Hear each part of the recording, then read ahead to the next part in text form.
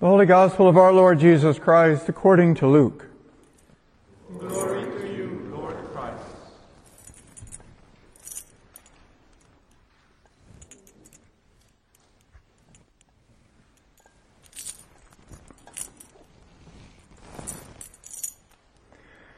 Every year Jesus' parents went to Jerusalem for the festival of the Passover, and when he was 12 years old, they went up as usual for the festival.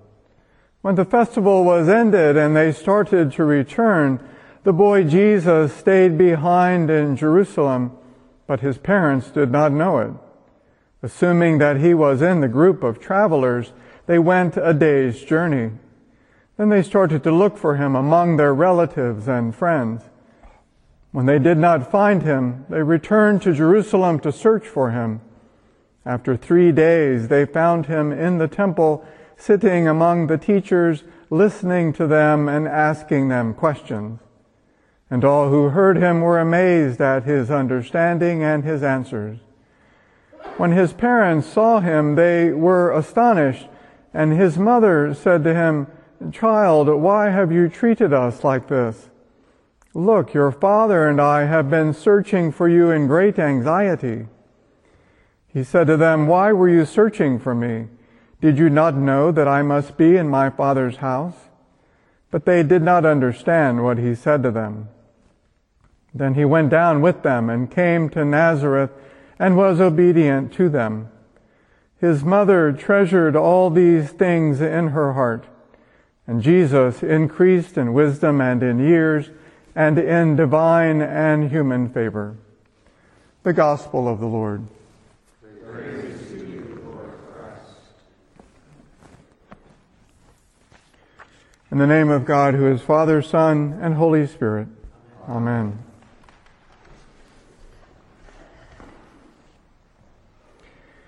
He did not ask for this. He would be the most surprised of all at the fuss made about him. He is not a preacher. In fact, he speaks not so much as a single word in the Gospels. Nor is he a writer, a founder, a reformer, a mystic, a teacher, or an artist. He is an ordinary, common carpenter in a small town. His death, which most scholars believe happened before Jesus began his ministry, a conspicuous absence from the text being the only basis of this theory, is not worth a mention to the gospel writers. Even this morning's gospel reading puts him namelessly behind Mary, who speaks for them both as they interrogate the young Jesus recently in the temple. So I will be a bit more topical rather than exegetical in my sermon this morning, looking at the whole story of Joseph from the Gospels. The word saint is characterized along two streams in the breadth of the Church.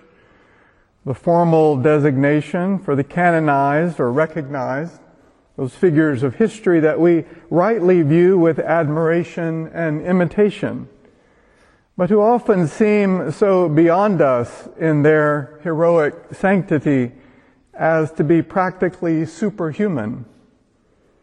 The impulse is to reflect on the life of a St. Anthony or St. Benedict or St. Francis and find ourselves rather ordinary by comparison, even if history has embellished the reality somewhat for effect.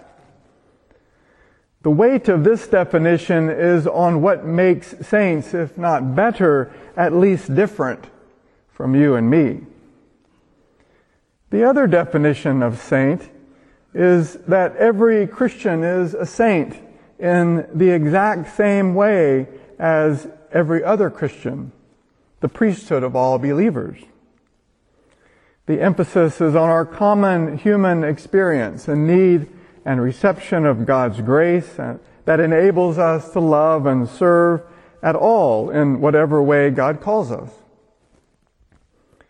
While the first definition can hold up examples for us to emulate in our own lives, it can inadvertently create a gap between saint and regular Christian. The second approach rightly begins with our commonality, but leaves the question of how we can recognize and celebrate the lives of those with truly extraordinary gifts and character. The irony is that the really sainty saints always prefer the second definition, but always get lumped in with the first. The gift for us in the story of St. Joseph is that he transcends and reframes the categories. He is a saint of the ordinary category who is extraordinary in the simplicity and directness of his life and purpose. 3 verbs, 3 moments, 3 decisions are of the essence of his life and heart. An angel comes to tell him to take Mary as his wife after she is revealed to be with child and not his child. And he does. An angel comes again to tell him to get up and take Mary and the baby and go to Egypt to escape Herod's slaughter of the innocents. He does. An angel comes a third time to tell Joseph to go back with Mary and Jesus to the land of Israel. So he got up and went to the land of Israel. He does not need to speak. His actions speak volumes. Here is his purpose and his vocation. We don't need any more than this. These acts, if this was all there was, and there is precious little more, is a life of obedience and service. All that formed and shaped his heart led to these moments, and all that followed was forever changed by his listening and acting. As we read the biographies of our departed brothers around their death dates and chapter, I am moved over and over again by the recurrence of a phenomenon. At some point in the life of each brother, he heard, he got up, he met a purpose, and he gave himself in a way that served a particular need, provided an essential offering of work and wisdom for the community. For some, it was a role in leadership, especially those who brought calm and care in times of turmoil or change. For others, it was the realization that their best service was a quiet, steady, behind-the-scenes gift for helping to keep things going. For all of the variety of stories and personalities, and indeed many struggled and suffered profoundly with their own issues, none of them could have predicted the twists and turns their lives would take within this community, or how responding to the monastic vocation in this order would be a source of stretch and challenge, joy and consolation. The only assurance was that they had each other and their common commitment to keep getting up together. I think to myself as I hear the biographies, it's almost as if he were born for this. And of course he was. If there are saints in our history, saints among us now, and there are, they did not and do not ask for this title, much less the trials and sacrifices that form their holiness. What St. Joseph and the greater cloud of witnesses remind us of today is that the virtues to which they and we aspire are formed more by our response to the calls and opportunities that come our way than by any decision to make ourselves holy in a vacuum, untouched by the changes and chances of this life. My own plan for my life is never as adventurous and deep as God's desire and potential for me. We are not first formed and then declared fit to live this life. We are, like Joseph, prepared for and formed in the living that reveals our hearts and ushers us into humility and conversion. Saints are people who, in fear and trembling, show up in such a way as to allow the needs of their communities to evoke out of their hearts and minds and souls and strength the power to get up that is truly their waiting, but they did not know they had it. I imagine Joseph as someone who just wanted to live an ordinary, quiet, undramatic life in Nazareth, being a carpenter and raising a family. That is a good life for some, but not for all. In Joseph, God saw something. God saw a longing, a love, an obedience in his soul that could be put to use, perhaps even unknown to Joseph. And seeing that, God said to the angel, him.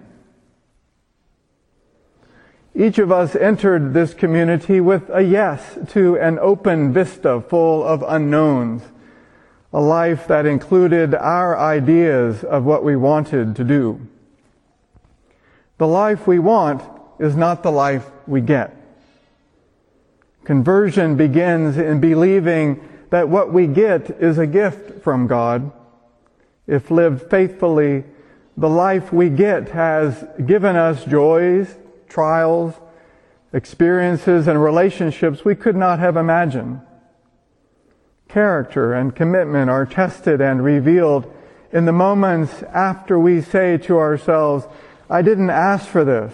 This is not what I signed up for. Look to Joseph in those moments. Listen for the voice of the angel. Get up when the call is to ditch your plans. Get up when you don't want to. Get up when Egypt is far away and strange and full of risks. Get up when your exile is over and it's time to go home. Ordinary, simple acts, decisions, a yes.